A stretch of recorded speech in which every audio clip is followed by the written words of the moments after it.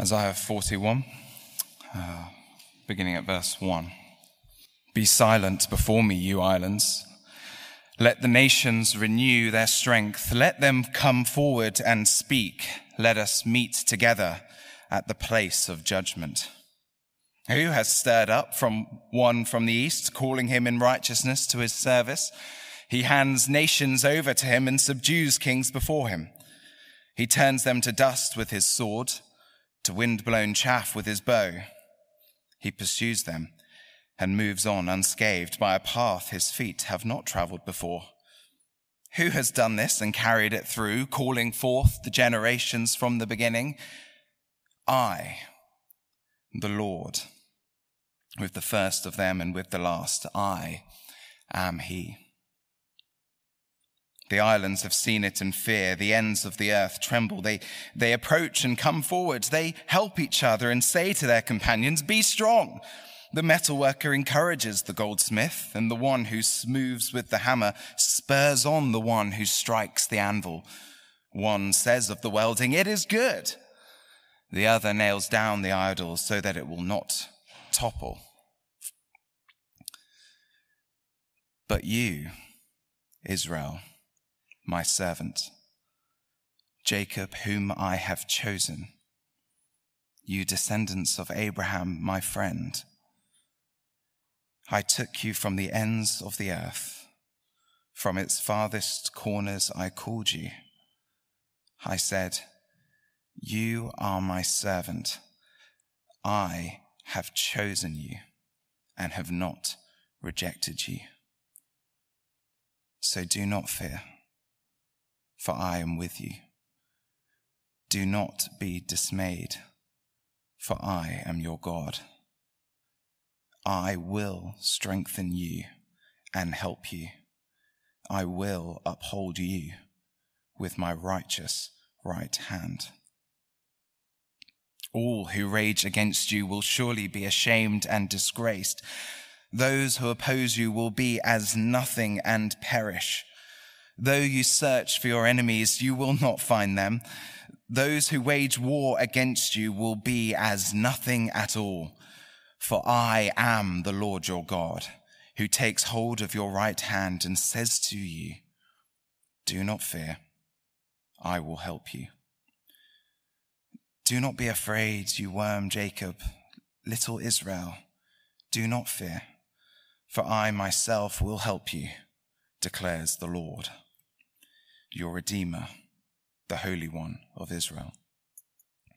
See, I will make you into a threshing sledge, new and sharp with many teeth. You will thresh the mountains and crush them and reduce the hills to chaff. You will winnow them, the wind will pick them up and a gale will blow them away. But you will rejoice in the Lord and glory in the Holy One of Israel. The poor and needy search for water, but there is none. Their tongues are parched with thirst. But I, the Lord, will answer them. I, the God of Israel, will not forsake them. I will make rivers flow on barren heights and springs within the valleys. I will turn the desert into pools of water and the parched ground into springs. I will put in the desert the cedar and the acacia and the myrtle and the olive. I will set junipers in the wasteland, the fir and cypress together, so that people may see and know, may consider and understand that the hand of the Lord has done this, that the Holy One of Israel has created it. This is God's word. Thanks, Ben. Morning, everyone. My name's Scott. I'm the student minister. My privilege to take us through these wonderful promises in Isaiah 41. So let's pray as we look at them together. Let's pray together. Our Father, you know our hearts are very prone to fear when we don't know what's going on, when we wonder what your plans and purposes are in this world. Father, would these wonderful promises of Isaiah 41, would they strengthen our hearts that we might trust in your goodness, in your plans, in your perfect will, that we might live as those who are not afraid, but who trust that you are Lord. In Jesus' name, amen. passage is all about how to deal with change, big change. And change is frightening, isn't it? Even if you're someone who loves new things, always up for the next thing, when something that you've become used to changes suddenly, it's frightening, it's scary. That's true, isn't it, on a global scale in our world. It's almost a year, isn't it? 1 year almost to the day since the start of the war in Ukraine. And one of the reasons that it was so has been so frightening and unsettling is that it had been so long since there'd been anything like that in Europe. We had become used to an era of cooperation and friendship between the West and Russia. And that just ended almost overnight. And the whole system of geopolitics just changed. And it's scary. Bring it a little bit closer to home. I guess you're following, we were praying earlier about the issues in the Church of England at the minute and the discussions and votes on blessing of same-sex relationships. I guess that may occupy more of your time if you feel particularly Anglican, but it is an anxious time for Christians in this country. What will it mean for Christchurch Mayfair? I'm certainly thinking, what will it mean for St Augustine's Wembley Park when we take a crowd there in the summer? What will it mean more than that for the gospel witness in England, in this nation? It's anxious times. Change is frightening on a personal level too, isn't it? Maybe when there's a restructuring of your team at work and you're just not sure where you fit in that change. Where's your place in it? Or maybe you're at the stage where your kids are moving schools, or there's a big change in your family, and there's so much to decide and so many moving parts. And you wonder, what difference will this make for them, for our family? It can be frightening. And any big change exposes our hearts, doesn't it? It shows us a little bit of who we trust. Where am I going to look for my help, for my strength? Well, the encouragement of Isaiah 41, and when we face those big changes, is God says, "Do not fear, I am with you." See, everyone else might turn and trust in other things, but God says, you can trust me. You can trust me. I am your help. Let me remind us where we're at in Isaiah. The Israelites need to hear the encouragement of Isaiah 41 here, because a big change is coming. Chapter 39 of Isaiah, they were told that they'd be going into exile in Babylon. Chapter 40 was all comfort. Their comfort as they face exile is that the Lord will not abandon them there, but he'll bring them back. Here in chapter 41, we get a hint of how God is going to do that. And it is through a big change in the global political scene. See, the people will be in exile in Babylon, but Babylon will be conquered by another superpower, by Cyrus, the king of Persia. Cyrus is not named here, he's named later in Isaiah, but there are definitely hints that is who the Lord is talking about here. And in the end, that big change will work out for the good of God's people, because Cyrus will be the one who allows them to return to Jerusalem and rebuild the temple. But in the moment, the Israelites have no idea how it's going to work out. They don't know whether it's going to work out for their good, this big change, or whether it will make their lives harder. In the moment, they're wondering what this change will mean for them, for their families, for their nation.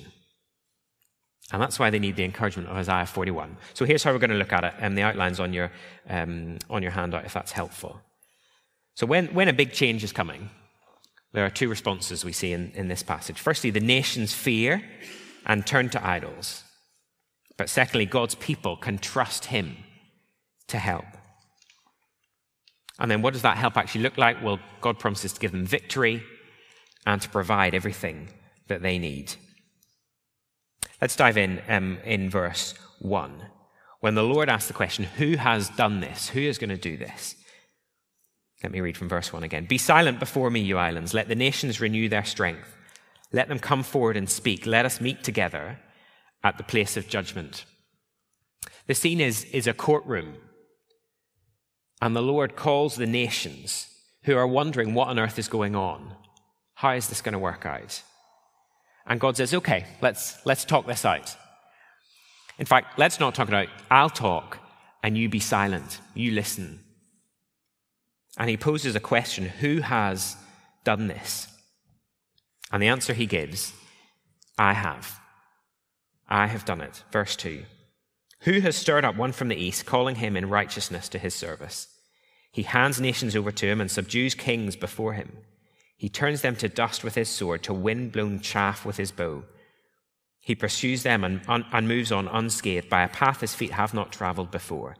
Who has done this and carried it through, calling forth the generations from the beginning? I, the Lord, with the first of them and with the last, I am he. The question is, who has raised up this conqueror of nations, this new superpower? Who has raised him up? And God says, I have. I have done it.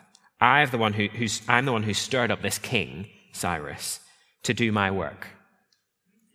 I am the sovereign Lord, he says. I am in control of everything, including the big things. Now, this is a specific moment in Israel's history, isn't it, where God steps in and says, I have done this. But the Bible story is that the Lord is sovereign over everything. He is always the sovereign Lord. He is always in control of every event, from the biggest political change to the smallest detail of our lives. And he has promised to work it all out for the good of his people. All of it. This big change is the Lord's doing. So how will the people respond? Well, the first response we see is the nations. The nations fear and turn to idols. Verse 5. The islands have seen it and fear. The ends of the earth tremble. They approach and come forward. They help each other and say to their companions, be strong. The metalworker encourages the goldsmith, and the one who smooths with the hammer spurs on the one who strikes the anvil. One says of the welding, it is good. The other nails down the idol so it will not topple. See, this change that is coming for the Israelites is big enough, is on such a big scale that it affects everyone, even the ends of the earth. And their response is fear. They're terrified. And in their fear, they do what they've always done and turn to their idols. It's interesting what Isaiah draws our attention to here. It's not so much what they're making as the sense of them doing it together. This is a team effort. They help each other and encourage each other on in making their idols. One says to another, keep going. You're doing a great job. Fantastic. Maybe if we all keep working together, if we do our best, this idol will be able to insulate us, protect us from the worst of the change that is coming. Maybe we'll be okay. Essentially what they're saying here, the nations. And that is, isn't it, what humanity always tries to do. And we naturally turn to the things that we trust in. And often we'll do it together. And for the societies in Isaiah's day, that was turning to their idols of wood and stone that they had made. In our Western liberal democratic societies, I guess it's turning to wealth, to the economy, or to influence, or to comfort, or to just the self-expression that says, as long as everyone can do what they want, we'll be fine. If only we can pull together and get the economy going again, maybe we'll be able to pull through. It's easy to trust those things, isn't it? It's what our society does. It's where our society turns when faced with something frightening. And that sheer weight of popular opinion can seem really intimidating. It's very powerful. It can feel like the obvious thing to do. Maybe they've got it right. Maybe that is where we should look for our comfort. Isaiah will show us the foolishness of trusting in idols a bit later in the book. But we get a little hint of it here as he ends this section on the nations.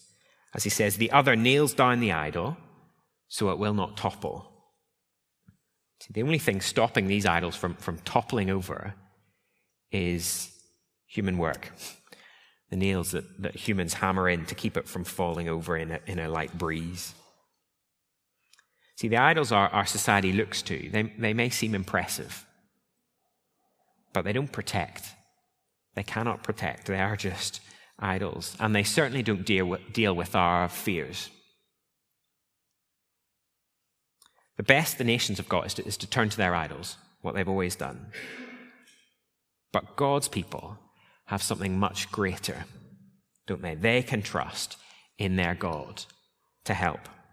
That's what we see secondly. God's people can trust him to help. Verse 8, here's the contrast. But you, Israel, my servant, Jacob, whom I have chosen, you descendants of Abraham, my friend, I took you from the ends of the earth. From its farthest corners I called you. I said, you are my servant. I have chosen you and have not rejected you. So do not fear, for I am with you. Do not be dismayed, for I am your God. I will strengthen you and help you. I will uphold you with my righteous right hand. See, the nations may run after their idols, but God's people are different. God says, you are my servant. I have chosen you. I have not rejected you. Now, the idea of God's servant is a big one in this whole section of Isaiah. And we'll see later that it's applied to Cyrus and the king, but it also points us forward to God's true Messiah, to Jesus. But here, in Isaiah 41, it's Israel that is God's servant. God's people are his servants. So some questions. What does that mean? Why them? And why is that a good thing? What does it mean they're his servant? Why them? And why is it a good thing to be the Lord's servant? What does it mean, first of all? Well, God says, out of all the nations, you have a special relationship with God, a personal relationship with him. They are those who God has chosen to be his. Why did he choose them? Well, not because they were a big, powerful, important group of people. No. He brought them from the ends of the earth. They were nothing. He called them when they weren't even a people. They weren't even a nation. It was just Abraham off in the desert. He chose them. And why is it a good thing to be the Lord's servant, to be chosen by him? Well, because it means that the Lord will not reject them now. Just because there's a new superpower in town doesn't mean God's plans are changing. And so God says, do not fear. Do not be dismayed. Literally that feeling when you don't know where to look. There's so much that you could be frightened of that your eyes are dotting around everywhere. Do not be dismayed. The world might feel like it's shifting under your feet, but you don't need to panic.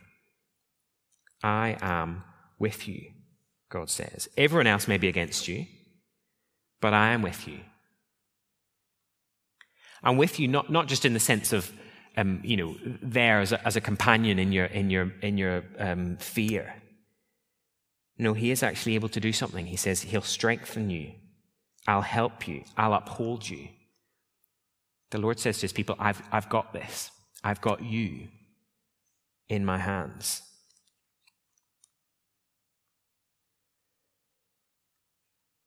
Which is why the people can trust him. It's why they don't need to fear. What does that mean for us? If these promises apply to us, I guess it's not as simple as saying, therefore we'll never be afraid. There will never be fear. But it does change how much we fear, what we fear. When something goes wrong and it is frightening, what do you do with that? What do you do when there's a big change that suddenly hits you?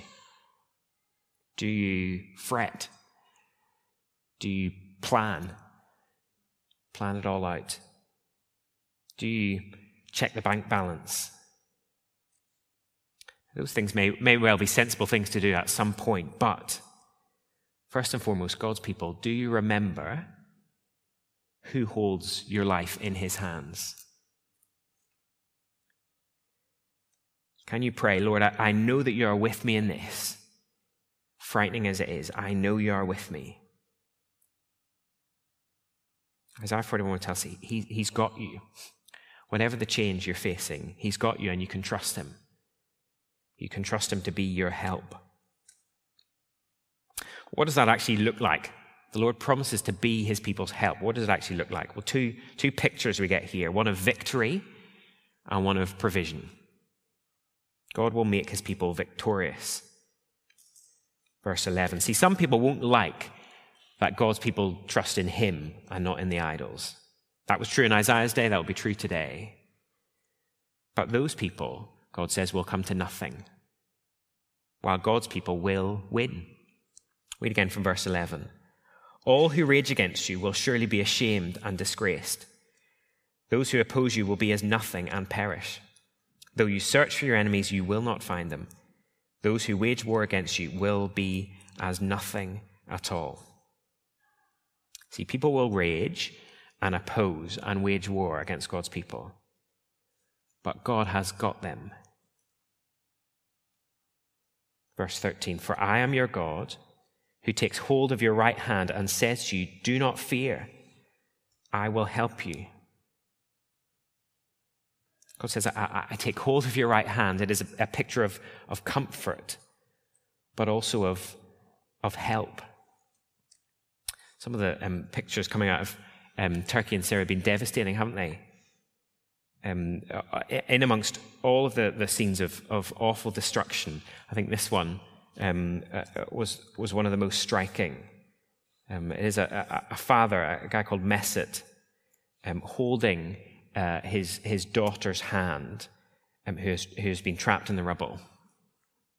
It's a beautiful picture of his wanting to be near her, and yet it's also tragic, because his daughter had died when their building collapsed, and he can do nothing about it. He's there, but he cannot do anything. When God says, I'll take hold of your right hand, he says, I'm there for you, I'm there with you, and I can help you. Verse 14, do not be afraid, you worm Jacob, little Israel, do not fear. For I myself will help you, declares the Lord, your Redeemer, the Holy One of Israel. See, Israel is like a little worm. They are so weak and small and helpless. But they have the Holy One of Israel, their Redeemer, on their side. They can be the weakest thing in the world, but they've got the Lord of all creation behind them. It's like our sons are very into sea animals at the minute, so we've been doing lots of research on sea animals. Find this one, the remora fish. The remora fish is just a little fish, but it's got this special sucker on the top of its head, which means it attaches itself to a great white shark. And so as the remora fish swims around, no one messes with it. Okay? It's barely got any teeth. It's just a little fish, but no one messes with that fish because it's there with the shark. That is the picture. It's like the picture. That's the picture that we get of God's protection and care and strengthening of his people. They are nothing. He is the Lord of all creation. In fact, Isaiah gives us a little picture. Verse 15, see, I will make you into a threshing sledge, new and sharp, with many teeth. You will thresh the mountains and crush them, and reduce the hills to chaff. You will winnow them, the wind will pick them up, and a gale will blow them away. But you will rejoice in the Lord and glory in the Holy One of Israel. The picture there is, he says, you're like a threshing sledge. What's a threshing sledge? It's a bit like a combine harvester, okay, today. That's the sort of job it had. So Israel feel like this. They feel like a pair of sort of kids' safety scissors. Yeah, all almost useless. Almost no point in them, even having them. What are they even for? And yet, they are like that. But God will make them into a threshing sledge. He will make them into a combine harvester that is able to sharpen new teeth, just do amazing things, and not even just harvest grain, which is what a threshing sledge was for. They're not just able to chop down the grain. No, they're able to deal with whole mountains. Whole mountains will be chopped down before them. All of those other strong nations will be thrown up like grain and blown away. But God's people will rejoice in their God. See, we can look and feel so weak trying to follow Jesus. The world faces change, and everyone turns to their wealth or their comfort or their collaboration. And all we've got is trust in Jesus. So when the Church of England is wanting to go along with what the rest of society thinks on sex and what is good, and all we've got is the Bible and what it tells us about what is best for us, it can feel weak. And yet, who is behind us? Whose word is it?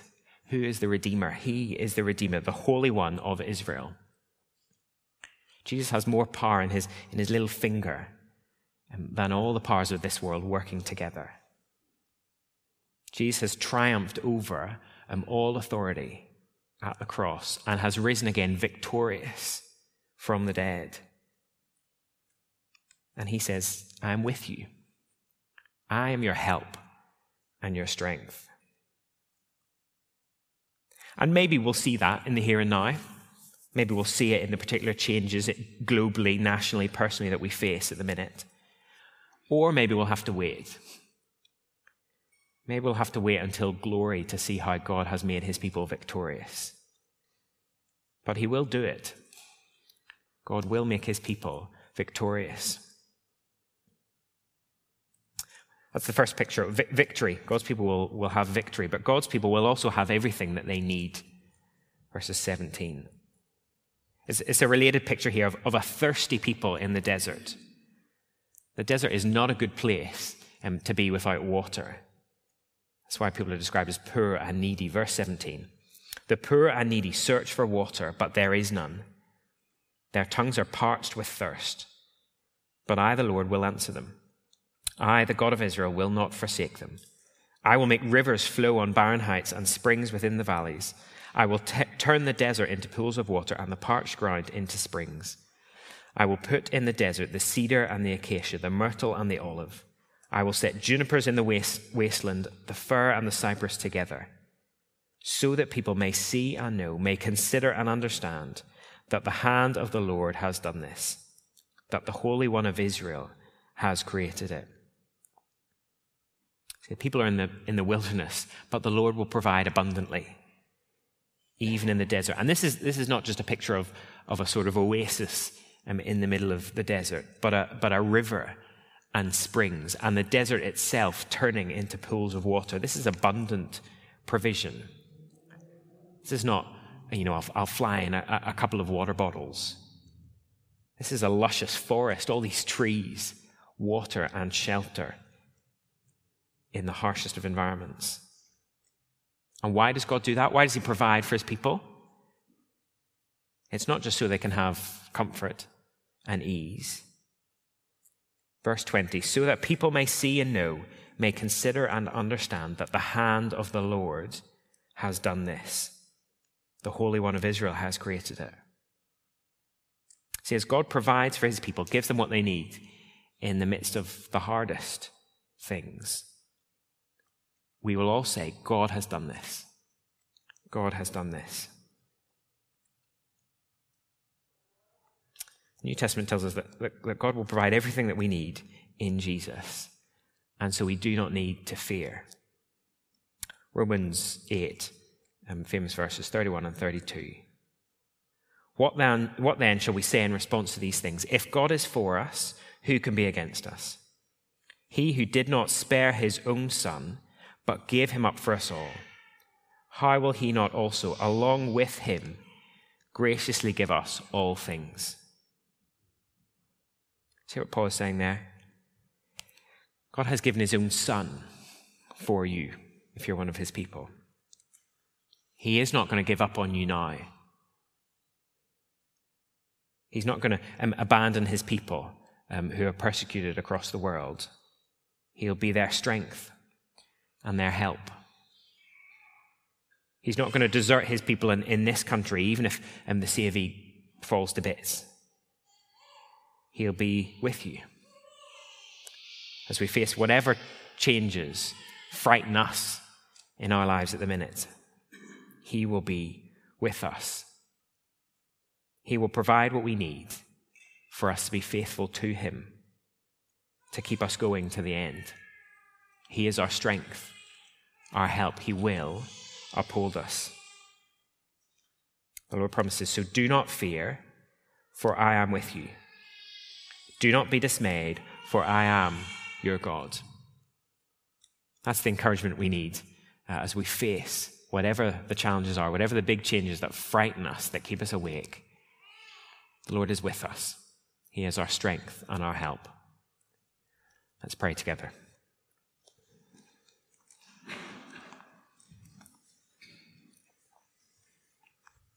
Father, we praise you so much for who you are and what you have promised to be for your people.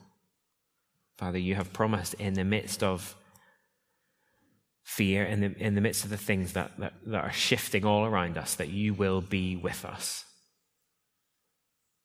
That we do not need to fear as others fear.